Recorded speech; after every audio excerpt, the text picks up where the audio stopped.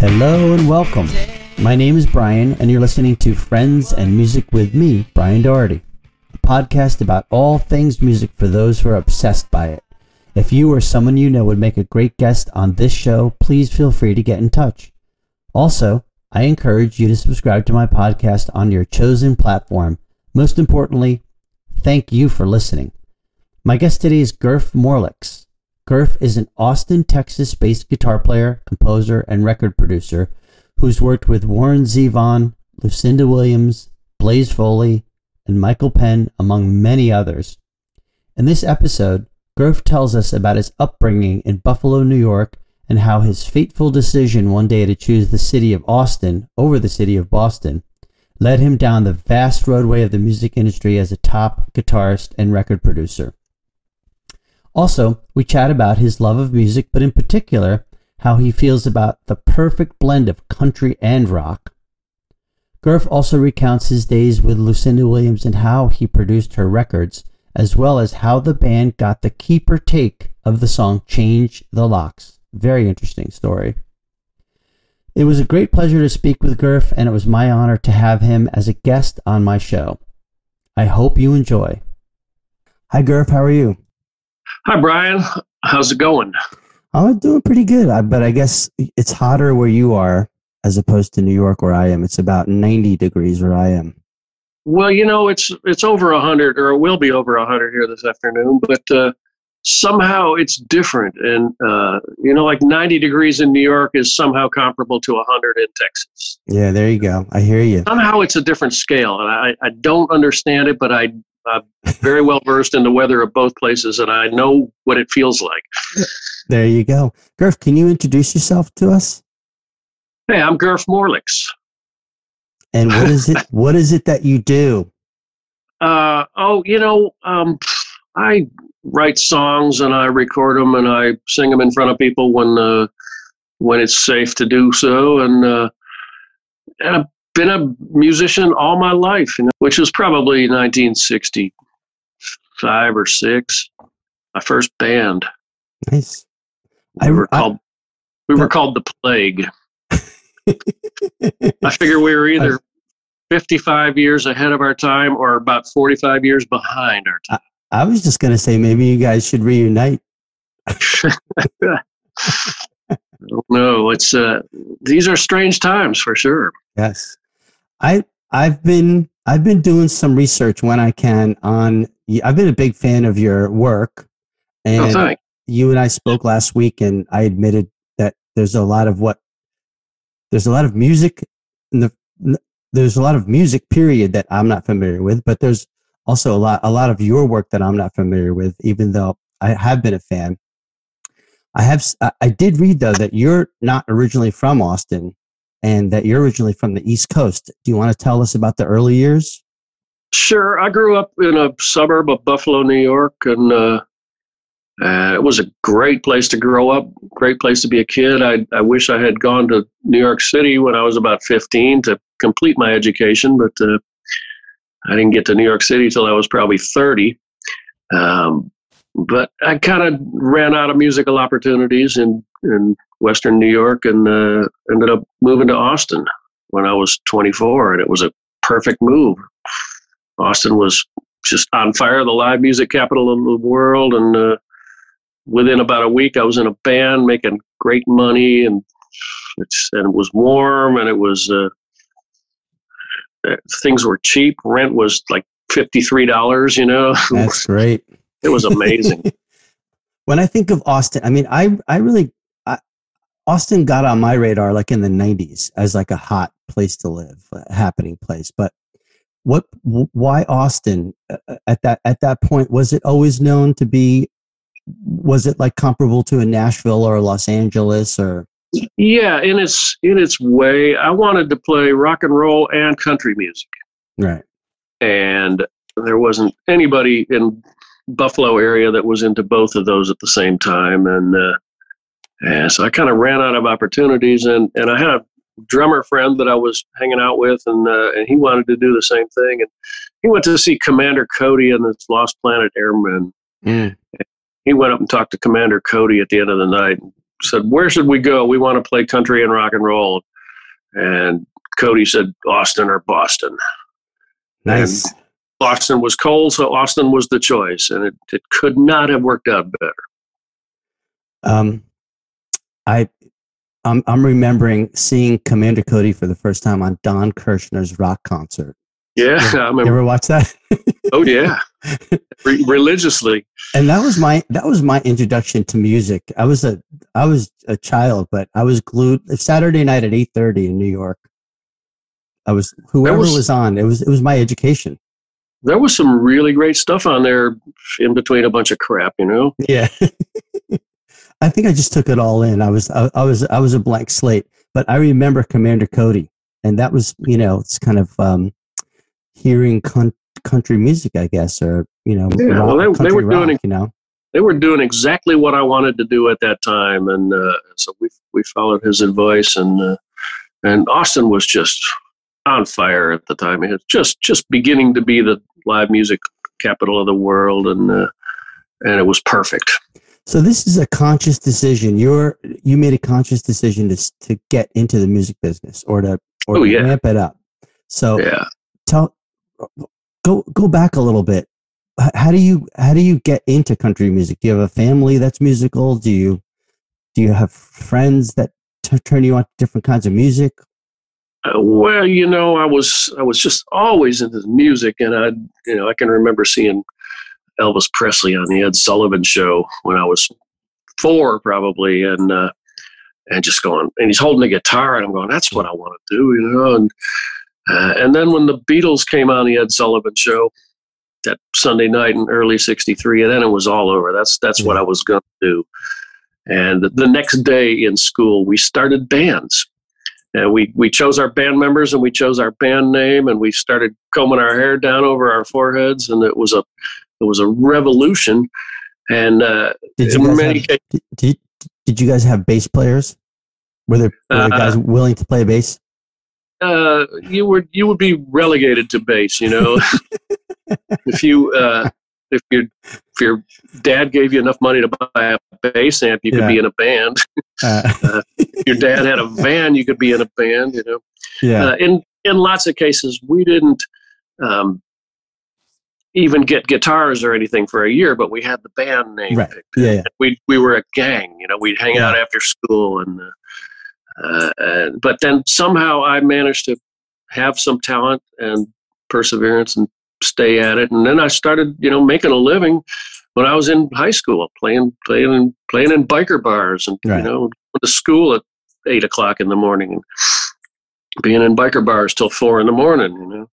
Where does the country music part come in? You describe yourself as part rock, part country. Well, I think really it's more part rock, part blues, part roots, part everything that I liked. But in about 1974, I discovered Hank Williams. And Hank Williams is in the top echelon for me. For me, it's Dylan and Hank Williams and Muddy Waters and the Beatles, and then there's everybody else. And when I found how good Hank Williams was, then I all of a sudden through that I started playing pedal steel guitar, and then I started listening to all the country music I could find, and suddenly there was Merle Haggard and George Jones and Lefty Frizzell and Roy Acuff and all of that amazing stuff, and so I just dove deep in. Right. Meanwhile, still wanting to play rock and roll. Sorry, I was a bit. If you heard some pops there, I was a bit distracted. I was making sure that my side of the audio was recording. That would be bad. I hear you. Only heard your side.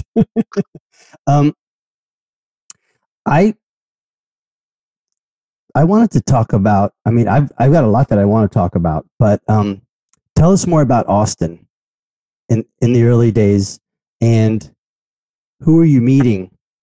Who are you playing with? Are you developing a network of musicians? And do you have your sights set on something else beyond it, and so on? And what are your first tours and of that nature? Well, I moved down here, and like I said, I got in a band right away and was making a living. But all of a sudden, I realized people down here were writing their own songs. So, it was early '75 when I moved to Austin, and so here's Willie Nelson, and here's Jerry Jeff Walker, and here's B.W. Stevenson and Steve Fromholtz and Doug Right. Sohn. All these people are in Austin, and they're songwriters. And so then I started playing with songwriters and really enjoying playing original music. It was all cover band stuff before then, and then some of those songwriters turned out to be pretty good. And then I ended up, I worked with a guy named Blaze Foley around Austin and Houston for a while. We were kind of going back and forth between Austin and Houston. And then I ended up running out of opportunities in Texas in the late 70s. And in 1981, I moved to Los Angeles because I wanted to be touring nationally, and I was playing the clubs in Houston and Austin, but I wanted to go on tour with someone with a record deal, and so I moved to Los Angeles and kicked around there for a couple of years, and then finally I met Lucinda Williams, and we started a band, and then suddenly she got a record deal and said, "Who's going to produce?" I said, "Well, I'll produce it." And so I did, and then we started touring, and that's what I was looking to do. Had you produced anything before that? Yeah, I was always the guy with the tape recorder. I always could figure out where to put the mics and where to set the amps and the drums and make it sound as good as I could, and so I always had that ability. And then when we got the deal, and then I was going to produce it, and then I just had to slowly pull my foot out of my mouth and do it. And it turned out to be a great album that was really well received. I'll say. And so then that made lots more work. And that just kind of was the start of me being a record producer. I want to circle back to Lucinda, but once because at this point I'm cognizant of who Lucinda Williams is, and I was really enjoying that record, constantly playing it. And it's a really good record. Do things get easier after that? After the record's over and done, as your name, are you accepted into circles, or the gates open, the doors open for you in the business? Yeah, I got a lot more work as a producer then, and then I did some big bus tours. I toured with Michael Penn, and I toured with Warren Zevon, and we're doing bus tours with Lucinda, and and then it kind of all just sort of broke down. It became not fun, and I had to bail on the Lucinda gig. It wasn't worth what I was going through. The music was great, the band was great, but I wasn't having a good time. So I bailed, and then when I put you mean sleeping on a bus is not fun? Sleeping on a bus just makes it barely doable. It's like for about 3 or 4 days, the first 3 or 4 days, it's glamorous, and then it's like I don't want to crawl into that tin can again. I tell a story of touring where me and a bass player asked the band to just rent us a Lincoln Town Car, and I've done that. Then we'd meet you at the gig. Everybody else was on the bus, and yeah, that's the best way. We stopped. We had leisurely lunches. Yeah, you can stretch out and sleep in a Lincoln Town. I've rented those on my solo tours. And that's pretty darn comfortable until you get to a city like San Francisco or New York or something, and the L.A. and the cars are about 4 inches from you on each side. Exactly. I want to talk about the Lucinda record. Is that okay? Sure. Among other things, I've noticed that there's almost this perfect blend of rock and country on that record. Was that a concerted? Did that just happen, unfold the way it was, or were you guys going for that? Those were my sensibilities. That's what I wanted to do, and I'd say for that first Lucinda record that I did, I was probably more influenced by like Jackson Browne than anyone else. He was doing that before we were, I think, sort of writing really good songs and then having a band that could rock. And so that's kind of what I was going for. It just made total sense to me. Right. Were there ever moments where you felt like you were overstepping the boundaries of like, maybe it's too much rock?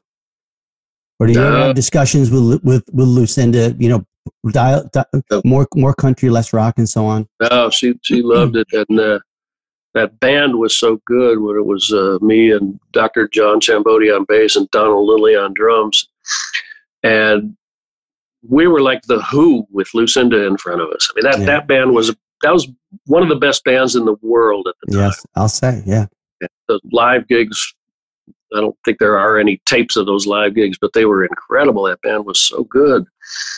I saw you guys live at the Bottom Line in, I think, 1991. With the band? With the band, yeah. And I had a slice of pizza with your drummer, Donald. Oh, okay. And I think JD was playing bass. That's how I knew. Yeah, right. Yeah. I remember those gigs. The Bottom Line was great. I miss the Bottom Line. That's a great venue. Yeah. There's a simplicity of that album as well. When you're producing it, are you going for that? Or are you leaving, you know, do you end up muting parts, editing things out later?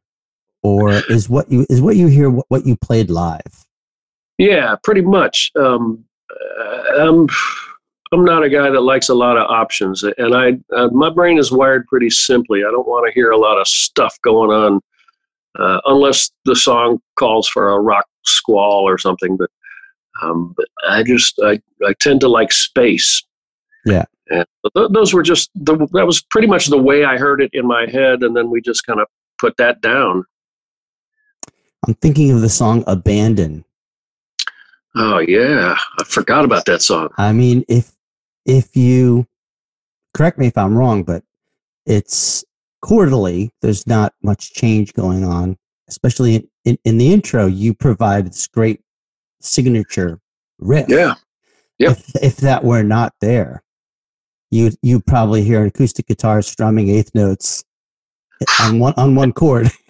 Yeah. So what I'm trying to get at, and is if you could elaborate, like, it's so brilliant, and often I don't want to speak for other musicians, but I have the habit of dismissing great musical moments as that's really easy. Anybody could do that. And then when I circle back to it, I realize, holy shit, I could not do that.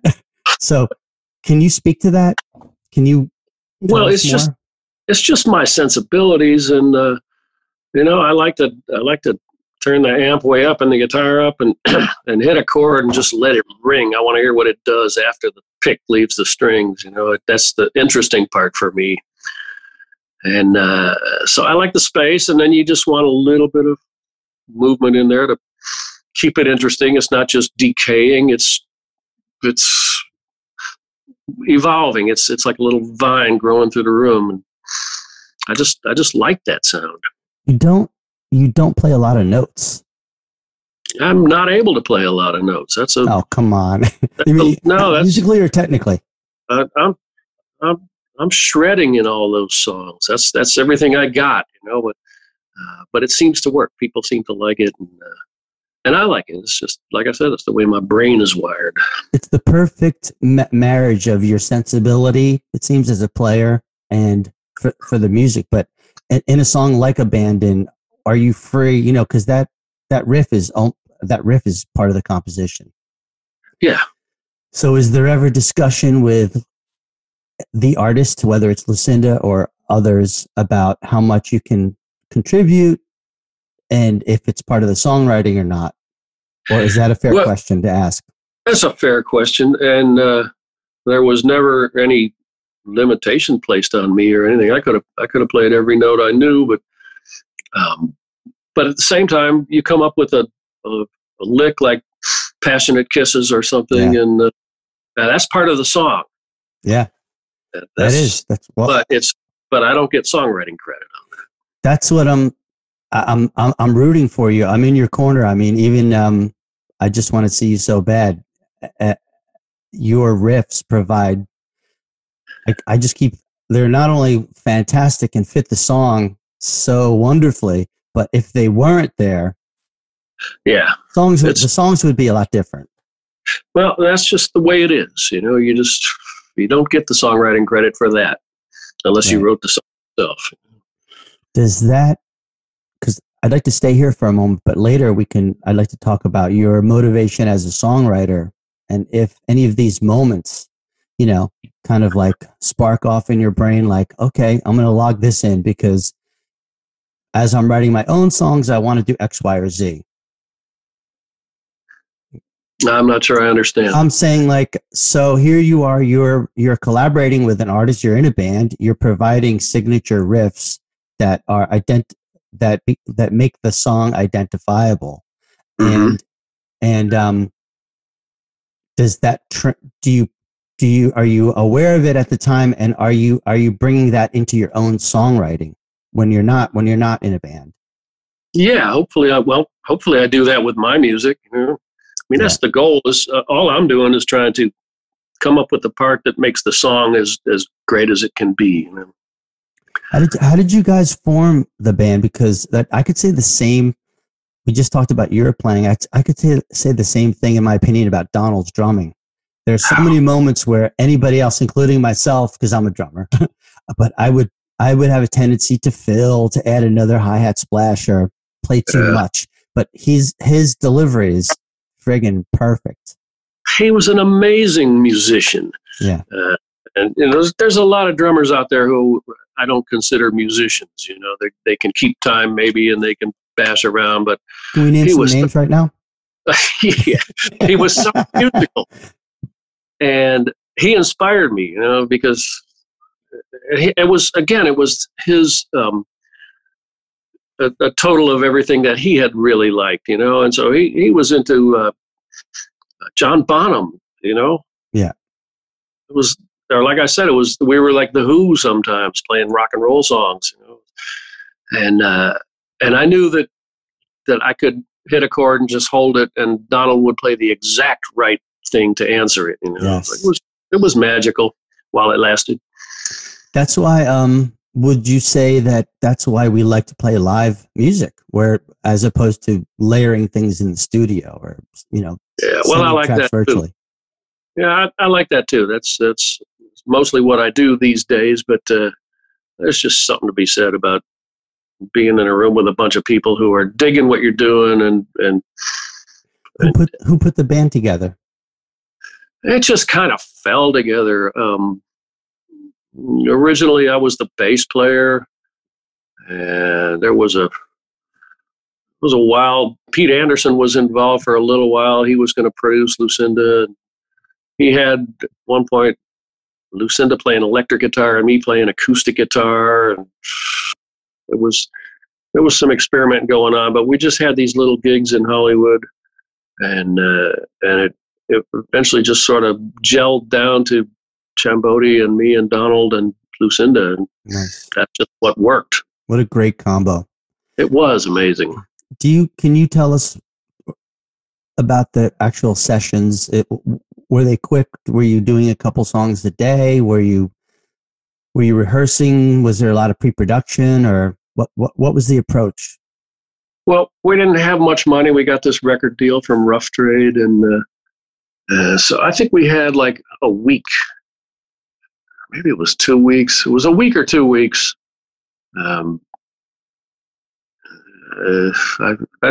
probably have that written down somewhere, but it was either 1 week or 2 weeks. And so we did a couple of days of rehearsal, and then we just went in and just kind of banged it out live. And then once in a while we'd have to re-sing a vocal or something, but there was no time to agonize over it. Right. Beautiful. Because we had a finite amount of money and a finite amount of time, and it came out really good. And then after that, like the next record, we had like $150,000 to spend, versus the $12,000 we had on the, and that just opened up a host of problems. And yeah, how am I going to spend this money? Are we? I told the A&R guy at one point. He said, well, your budget's 150,000. And I said, well, I could make this record for 15,000. And he said, don't say that. Don't let anyone hear you say that. They'll ruin it for all of us. So I had to figure out how to spend $150,000. That's too much. Insane. Well, it sounds like it changed your experience, but did it sour any moments where did it pull the plug on certain areas, or? Well, the music was still pure. Mm-hmm. And the band was still great, but it just, I didn't like looking for ways to waste money. Right.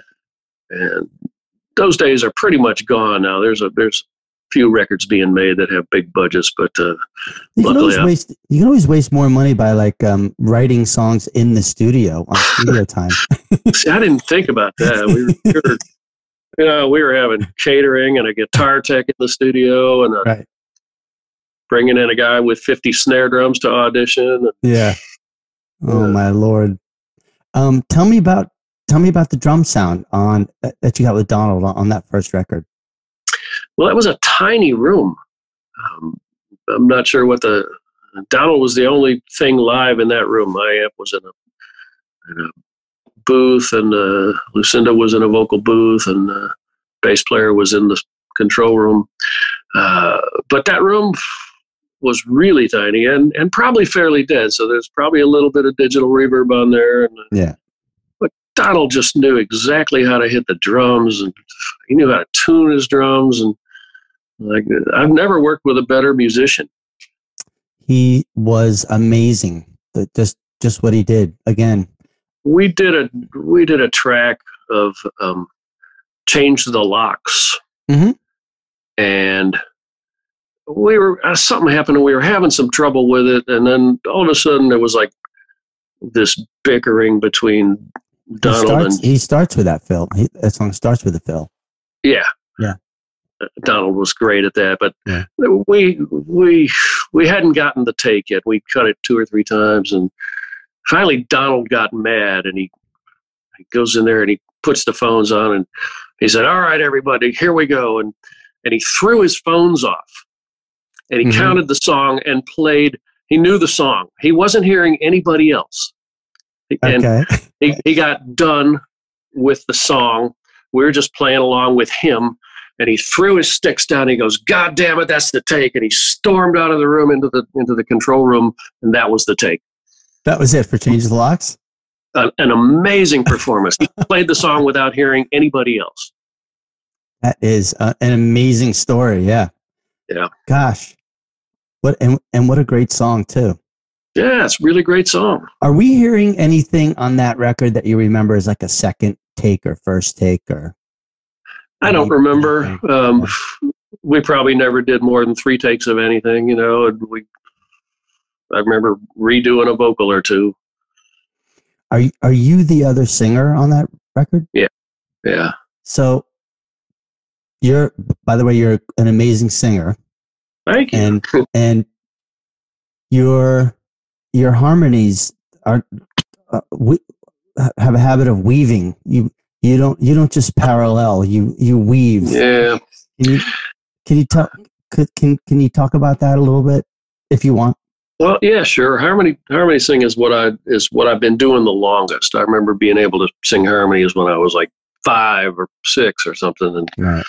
I remember my mom was kind of just taken aback by the fact that I could do that. And then in one of my early bands, I was just the harmony singer.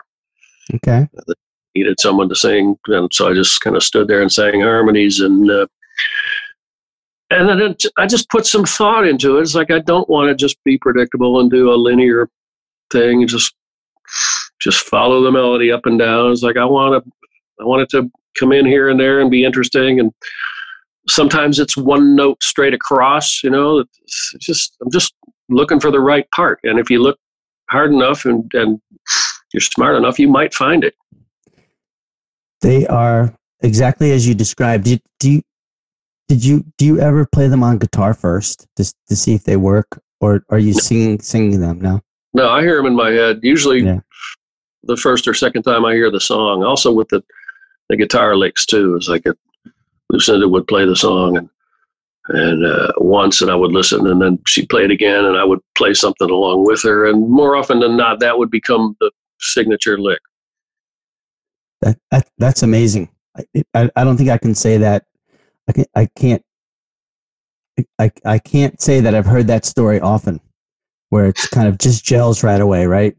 It just made sense to me. It's just common sense. Some of the a lot of your harmonies are very close, like they're very they can get close and kind of tucked in, and I don't know. I feel like if you're like me and you're just singing along to a track and you want to take the harmony, I discovered that it's far more difficult to actually execute it than it sounds. It sounds like it's so easy and comes off lightly. No, it takes some thought, or some years of practice. Yeah. It comes fairly easy to me. I just hear them. If I'm on stage and there's no microphone, I'm singing harmonies along with the vocal anyhow. So it's what I do. That's what I hear. Right. You mentioned writing something down earlier. Do you document sessions and road trips and stuff? Probably somewhere I have a list of every gig I ever played, Nice. At some point. But these days, since I put the studio in my house, which was probably 1999, I guess, I write down all the settings, and it doesn't take a minute or two. I write down where all the EQ settings are on things and what microphone and how many inches from an amp it was. And then if I decide, like a month later, I want to replace that note or something, I can just go in there and I can set it back up. I know what amp, I know what guitar, I know what pickup I was on. Right. And it just works. So Nice. I can read these things. So I've been taking notes. So you've been documenting things. Do you ever do you write any prose? Do you write any stories about your time on playing with an artist? Or there's been a few people here and there that have said you should write a book, and it's like that's the last thing I really think I want to do. But I've been around so long and I've seen so much, and every once in a while I'll tell some story to someone, and they'll say, "Man, that's great. You should write that down." So I have been. Yeah. In your songs, perhaps, right? Well, yeah, but I've been writing, probably 10 or 15 stories that are things that somehow I just want to remember, not with any desire to make a book. And everybody makes a book, Right. I didn't really book. Another one of those guys, But I've been writing. Just it's good to have that stuff. Sounds like it's cathartic. You can get it out. Yeah. Yeah, it's a good thing to do, and also it's a good thing, and I can't do this now, but it's a good thing to record your elders telling their life story, and I've told people that over the years all the time, but I never did it. I never had the opportunity. Now I regret it. That's a great point. Is there someone you can name that you've regretted not documenting, somebody that you've worked with or close to you, or? What do you mean documenting? In this setting, you mentioned how helpful it is to our descendants to have a recording of our story, of a family history or professional history. Is there somebody that you feel like that you wish you could have gotten them on tape or heard more of their story? Or my grandparents, my great grandparents grew up in Germany. In the Kaiser Wilhelm era, and it was just never talked about. And, Hitler wasn't talked about. And I wish I could have interviewed them on what that was like. And they got away before I could. Right. Yeah. I bet you a lot of people feel that way too about their grandparents. Yeah, for sure. I'm telling everybody, just, get those stories, get the old people on tape or video before they go. It's gone after they're gone, There's a lot you'll wish you knew and you didn't. Of course. Just can I ask maybe one or two more questions about Lucinda, about your work with Lucinda? Are you writing at any point? Do you guys decide to be songwriting partners? Really, when we were not on tour, the last thing I wanted to do was hang out with her and try to write a song. Gotcha. Yeah, I hear you. Are you writing songs on your own when you're on the road with her? Are you in your hotel room or whatever? Not really. I wasn't concentrating on writing at that point, although I've been writing, since I was 18 or something. But it's really only been the last 10 or 20 years that I've kind of put any effort into that. And now I write all the time, whenever I can. And I've written about probably 9 songs since the pandemic started. So it's just they keep coming out. And luckily, I got the studio here that I can record them. Are you a Pro Tools guy or Logic, or neither? No or tape. No computers in my studio. Really? Oh, fantastic! Yeah. Record on a Alesis hard disk recorder, and I like press and record and stop and play, and I don't like looking at a screen. I've done records with Pro Tools, a bunch of times with an engineer. Basically, and when I do that, I take full advantage of the technology, but I never really felt like I had the time to go back to school. I figured it would take me like 3 months to learn. Probably, yeah. Or maybe not. So probably, because I'm a little on the thick side sometimes. And so I never did it. And like now I could do it, but now I don't want to. All I got to do is have the gear that I have last for however long I last, and it's working. I just want it to stay working. Nice. And I love the sounds. What's the format that it saves? Does it save on like discs? Well, I record to the hard disk recorder, and then I dump it to a Alesis master link, and burn a disc. Got it. Nice. Yeah. Do you find yourself working virtually with friends, colleagues? Anybody emailing you stuff? Yeah. Although I don't get many requests to play on anything, and I would do that, but I just don't. I think people are afraid to ask. Maybe I'll ask you. Like if I don't want to do it, I'll tell you. But I have done some of that. People will send a file. Ray Wiley Hubbard sent me. He wanted me to play bass on something a month or so ago, and he wants me to sing on something right now. And so I have the technology to make that happen, and so I do. Is it something that you're interested in, or you don't have a feeling about it one way or the other? It's something I can do, and it's something I enjoy.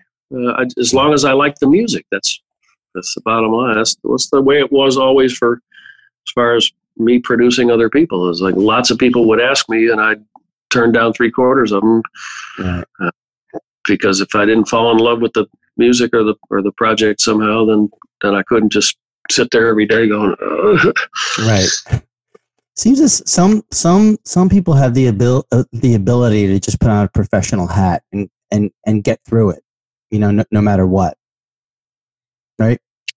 Yeah. I feel like music is personal to a lot of people. I'm looking to make a piece of art every time I produce a record for someone or make my own. Right. And my role as a producer is to make the best possible album that I can for the artist, that both the artist and I are satisfied with. Right. And we both have to love it. And if I don't love the music from the get-go, then it's just going to be miserable. So I've always turned down more than I've taken. Nice. And now I don't get asked much anymore at all. And that's okay. I'm doing fine. I also admitted to you last week that this is the first time I'm hearing Blaze Foley. And what a pleasure. Where you been? I know exactly. Well, this is like somebody discovering, the Honeymooners. Yeah. Somebody go, wait a second. I can go back and watch all of this. It's like a treasure trove. So I guess it's good. Where have I don't know where I've been. I feel like I've been listening to music a lot, but I mean, throughout the years, but I always find these swaths of genres and artists that I knew nothing about. And I'm the first to roll up my sleeves and want to get in, but that song Clay Pigeons was killing me. Absolutely killing me. It's an amazing song. Is there anything about, I mean, were you working with him? I don't know. Well, tell us more about him and your work with him, I guess is what I mean to say. Yeah, I met him in Austin in 76 or 77. And, he was a big, long-haired hippie cowboy guy. And he was homeless pretty much the whole time I knew him. And so he came up to me. I was playing a gig at the Hole in the Wall in Austin. And he came up to me in between songs, and he had this guitar case with him, and he wanted to show me the guitar. Mm-hmm. And I said, well, we're playing a set here, maybe we could do this on a break. And I was just thinking, who is this guy? And actually he wanted to sell me that guitar, and actually it wasn't his guitar. He had borrowed it.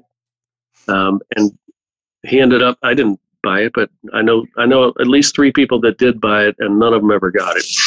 Oh. Bit of a scam, but I went over and I talked to him on the break, and I found out that I liked him. He was funny and smart, and then he had a gig coming up. It was his first gig ever in Austin. He wanted to know if I'd come to it, and so me and some friends went, and it was a happy hour, and it was in a disco in 1977 or 6 or 7. Mm-hmm. And he was great. He wrote these great songs, and I fell in love with the whole thing, and he was completely unique. He was not like any other songwriter I'd known. He was telling stories and passing around pictures of the people in the songs, and it was this kind of show and tell thing, and I was just fell madly in love with his music. And so then we hit it off, and of course he didn't have a place to live, so he started living on my couch, and he was a drunk and a fuck up, and but he was my best friend for many, and so he put up with some of that stuff, and because he was lovable in his drunk, fucked up way. How do you spend time together? Are you playing music? Are you plotting, the next gig? What are the days mean? Like? What do you mean together? Well, no, I meant like, what if he's living on your couch? Oh, I'm assuming you're seeing a lot of him at that point. Are you guys like in a band together, or is he floating around from couch to couch, or? We both kind of moved down to Houston. There was money in the clubs in Houston in the late 70s, and so we went down there, and I got a little apartment there. I was kind of going back and forth between Austin and Houston. Austin was a great place to live, but there was more money to be made in Houston. And so Blaze would come with me. He'd live with me on my couch wherever I was. And I started getting him some gigs in Houston. And so we would play the gigs and stay up late drinking and get up the next day and be sober and have lunch. And then we'd go thrift store shopping and just going around. We used to go to the Houston Zoo all the time and look at the orangutans, and we had a great time. And then we'd have another gig the next night, or if we didn't, we'd be at that bar anyhow. Right. It was a time. Yeah. And then after a while, Blaze kind of started drinking more, and there were some drugs involved, and he started kind of sliding downhill. And at that point, I decided to leave and move to Los Angeles, and left Blaze in Texas. And after that, he kind of started this long, slow downhill slide into alcoholism and homelessness. And he ended up getting murdered in 1989. And I read, oh my God, it's horrible. Well, he had this really strong code of honor that he lived by, and this strong sense of justice, and he wouldn't let anyone mistreat any friends of his. He was especially protective of older people and children. Mm-hmm. and he had this old man who was a drinking buddy of his, and the old man had a son who was a junkie and who was beating up his father and stealing his Social Security checks and cashing them and using the money for heroin. And Blaze just wasn't going to let that happen. And finally, the kid came home one time, and Blaze was sitting up drinking with the old man, and he went and got a rifle and shot Blaze. And that was that. Didn't have to happen, but it, like I knew I'd get that call someday. Yeah. I'm sorry. I'm sorry to hear. Yeah, well, it was sad. Didn't have to happen, but in a way it did, and some people make it through that sort of a period, and some just don't. I miss what he might have done. He never got to tour. Yeah. He never got to go to Europe, He only played in the clubs in whatever city he was hanging out in, You have a solo record that's dedicated to Blaze, right? Yeah, ever since he was murdered, I wanted to do that, and it took me a long time. There's a documentary film about Blaze called Blaze Foley, Duct Tape Messiah. I was going to ask you about duct tape because I'm looking at the cover. Right, I'm sorry, Garth. Go ahead. Well, I was going to say Kevin Triplett, a friend of mine from Austin, made that movie, and he spent 11 or 12 years making it. Mm-hmm. And I sort of watched it coming into focus, and at one point I realized it was getting close to being done, and I thought, well, and I realized it was going to be really good. So I thought, well, now's the time for me to make my album of Blaze songs, and I'll release it at the same time the film comes out, and we'll tour together, which we did in 2012, I guess, or 2011. Okay. And we would show the film, and then afterwards I'd play a set of Blaze songs, and we did that for more than a year, basically, and it was great. It made me feel really good, and I sort of put my own records on hold just to do that. It was something I felt the need to do. Where does the number 113 come in?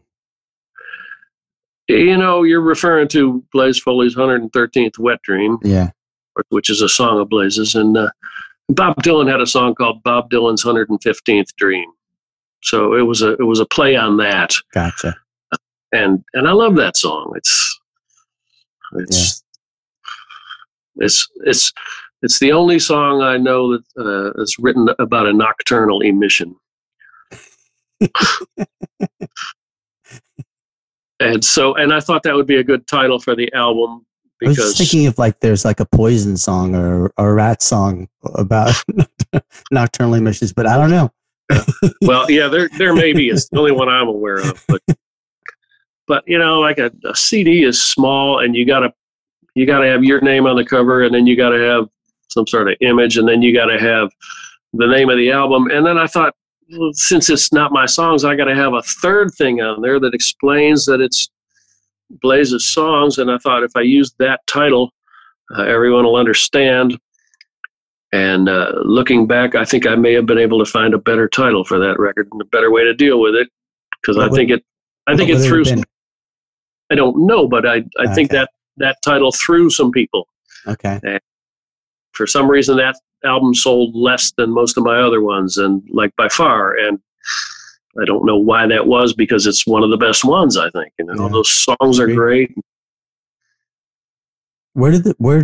So was it his fascination with duct tape, or was duct tape just a useful, material? Well, of course it's a useful material, but we were living in Houston back in 78, and that movie Urban Cowboy came out with John Travolta riding the mechanical bull. And suddenly all these people are coming into the Houston clubs with their Western wear on. It was a craze, so they'd gone to, they went to Western wear shops, and they were coming in with silver collar tips and silver boot tips and, stuff that they'd paid hundreds of dollars for. And Blaze just thought it was absurd. And he decided duct tape looks just as good as a silver boot tip, So he started decorating himself with duct tape, pretending it was silver, and it just kind of took off from there. It was a statement. It's the for those who are when you see the album, you'll see the duct tape is the graphics are on duct tape, right? Yeah. Well, Blaze, I had a Nike endorsement in LA one time. Blaze they were giving me free sneakers, and Blaze came out there to visit me, and I took him along. You had a Nike endorsement? Yeah, with a band in LA that I was in had a Nike endorsement. So they were giving us free shoes and gear and stuff. And so I took Blaze to the Nike headquarters in LA, and he only had cowboy boots. He had never had more than one pair of shoes in his life. He cut out a Nike swoosh from duct tape and put them on his cowboy boots, and tried to beg a pair of them. And they didn't go for it, but they laughed at the duct tape swoosh. So that's kind of what the cover is. That's hysterical. I did listen to that album, and it's amazing, and I would recommend it. And if you're like I am, who's just learning about about Blaze and other artists, you've got a lot to look forward to. Yeah, it's really good. You mentioned, yeah, absolutely. I would highly recommend it.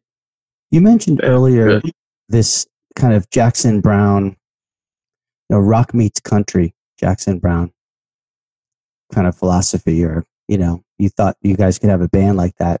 And I just happened to be listening to "Excitable Boy" by Warren Zevon, and so and I thought of you. So can you tell us about your work with Warren? Well, his manager came to see me play with Michael Penn. We were playing the Wiltern in LA or somewhere, and they called and asked if I wanted to tour with Warren, and I said sure, I'd love to. And then I met Warren and talked to him, and then we had a couple of rehearsals before the tour started. And Warren at one point asked me, he goes, "You're not really familiar with my music, are you?" I said, "Warren, I ordered your album like a year or more before it came out when I was living in Buffalo. I went to the record store. I said, I want an album by this guy." And they looked through the sheet and they go, "No, we don't see anything like that." And I said, "Put me down for the Warren Zevon album when it comes out," because I'd heard about it. Jackson Browne had talked about him. And so I was waiting just patiently for a year or more for that record to come out. He goes, "Oh, I guess you do know my music." And Warren was great. He was a class act, He wasn't drinking. I opened for him once when he was drinking, and we played our set. This band I was in Houston, and then they were looking for Warren, and they couldn't find him. And it took like an hour between the opening act, and finally they found Warren sitting under a stairwell with a bottle of Stoli, and they got him on stage, and he did a fine show. And so I mentioned that to him at one point. He said, "Yeah, I don't remember that." I said, "You don't remember that gig?" He said, "I don't remember that tour."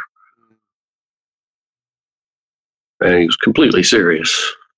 I saw on YouTube that you play some of his songs live in your set. Yeah, I started doing that a couple of years back. And actually, wait, Garth, because I knew them, they were just ingrained into me. And somebody asked me if I ever play any Warren songs, and I said no, but I certainly could. So then I started playing some when I would think of it. One of those, I think it's like an outdoor show. Garth has like 2 million views on it. Really? A view, I think. It has a lot of views, like a lot. So, yeah. So kudos to you. Well, thanks. Yeah. Well, those are great songs. He was as good a songwriter as anybody, Do you know if he was alive? I mean, well, when did he die? Because I don't know. Oh, I don't remember what year it was. I know he was 56. That's probably been 15 years, maybe something like that. Okay, so before Kid Rock used Werewolves of London. Probably, yeah. Yeah. I was reading the album credits, and Mick Fleetwood plays drums on that song. Ah. And it's yeah. Yeah. Yep. just so great. I mean, Yeah. there's another favorite track of mine on that album, which is "Nighttime at the Switching Yard." Yeah. It's almost like I mean, I'm going to draw a comparison here. It's like a Kool and the Gang song. Yeah, that's a really unique track. You know, I remember him playing that when we opened for him when he was drunk. And you're almost thinking like, I don't know if he can pull this off, and it comes off amazingly. You know. Yeah, I remember him just dancing to it. It was something. He was a really unique individual. You know, like one of a kind for all time. Him and Blaze Foley. No one ever liked them at all. Are you when you're working with him? Are you required to play some of those signature guitar like slide guitar riffs? Stay faithful to him, or go on your own? In my way, yeah. I was free to do whatever I wanted, but you want to, people know those songs. They're used to certain things, so you can work within that framework. Right. I like that attitude.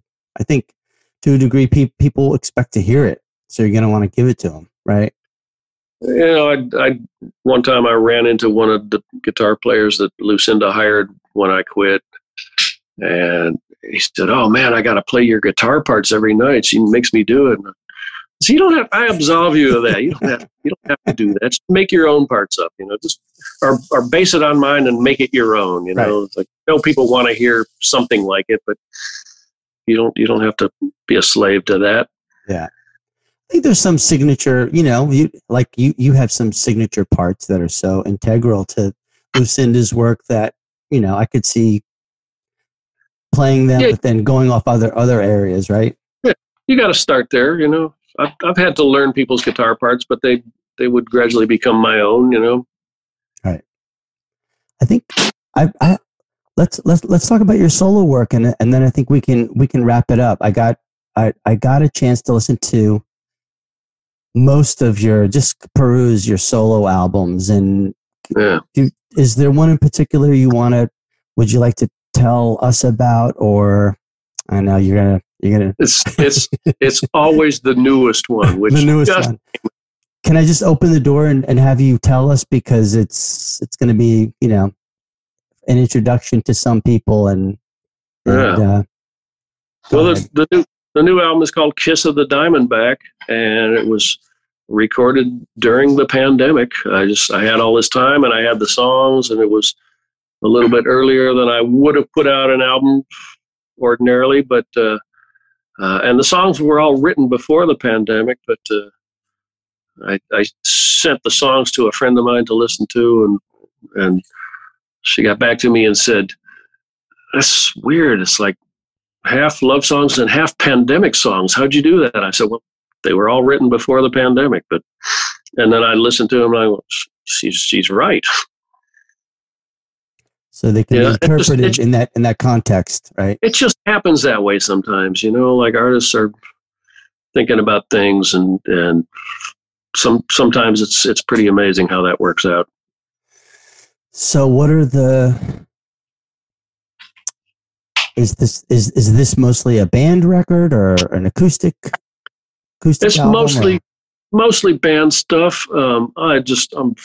I think every record I make sounds better than the one before it, and so I'm really, really happy with the sounds of it and happy with the songs. I think every record has better songs than the one before it. I'm not sure, but that's how I feel. And I think it's the best thing I've done. And everybody says that, but I believe it. Who played drums on your last record? Do you have a drummer? Well, yeah, I use Rick Richards on everything I can get him on. And because of the pandemic, he only ended up being on a couple songs on this record. And the rest of the stuff was stuff I did using drum sounds and pounding them out myself, but Rick is the master. And I knew Rick in Houston back in the late 70s. He played a couple of gigs with Blaze, and he was like this skinny little rock drummer and who wasn't all that good. And then I didn't see him for, I don't know, 10 or more years, 10, 15 years. And then Donald Lindley died. And I was just thinking, what am I going to do? Donald had moved to Austin, and I'd put the studio in, and it was in order for me and Donald to be able to make records. And all of a sudden I ran into Rick again, and he had become great. Nice. And become sort of Donald Lindley-like. And I thought, my prayers are answered. And so I've had him play on pretty much everything that I've done in the last 20 years, and any projects for other artists, if they need a drummer, I recommend Rick, because he does it exactly like I want him to do it. I was listening to Impossible Blue, and is that him on the record? Yeah.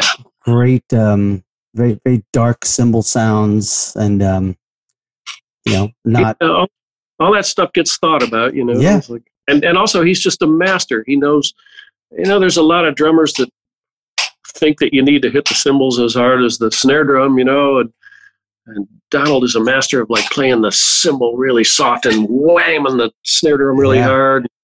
He's got the perfect touch, so. Does he come over to your house to record? Yeah. Yeah, we have a set of drums here that's kind of half his and half mine, and they've stayed set up here for the last 20 years. Nice. So, Gurf, how can listeners get in touch with you? GurfMorlix.com, GurfMorlix. There's a place to email me there. It's like the records are there. You can get a hold of me through there, and that's the only place my records are right now. Some of the older ones are on Amazon and downloadable, but right now this new one, which just came out a couple of weeks ago, is only available through me at this point. What do you see? Last question, and if there's anything we missed or did not talk about, you're welcome at this point. But where do you see yourself in 6 months and in a year? I'll call you up again. Well, I'm not going to go out and play anymore until it's safe for everyone. Right. I hear you. There's no way of knowing when that's going to be. They're playing baseball, and I foresee that crumbling to a halt. And 250,000 people went to Sturgis last weekend, and that's going to cause problems. And we're the only civilized country in the world that hasn't handled this thing well. And and there's no way of knowing when there will be a vaccine and how effective it'll be. So I'm just going to stay home and make records and try to put them out until it's safe. And It will be at some point. We'll rise from the ashes, but it's all bets are off. Yeah. Well, Gurf, I want to thank you for talking with us. It was it's been a great conversation. Yeah. Gurf Morlix, thank you. All right. Well, folks, we're going to leave it there for today. I hope you enjoyed the show, and please remember to subscribe. You've been listening to Friends and Music with me, Brian Doherty. Today's intro and outro music were provided by me and my band Treat and Release, which is available on all streaming services. To learn more about me and my work, I can be found on all social media platforms or by visiting my website at briandohertydrummer.blogspot.com. Thanks again for listening, and see you soon. My mechanic said there's no problem.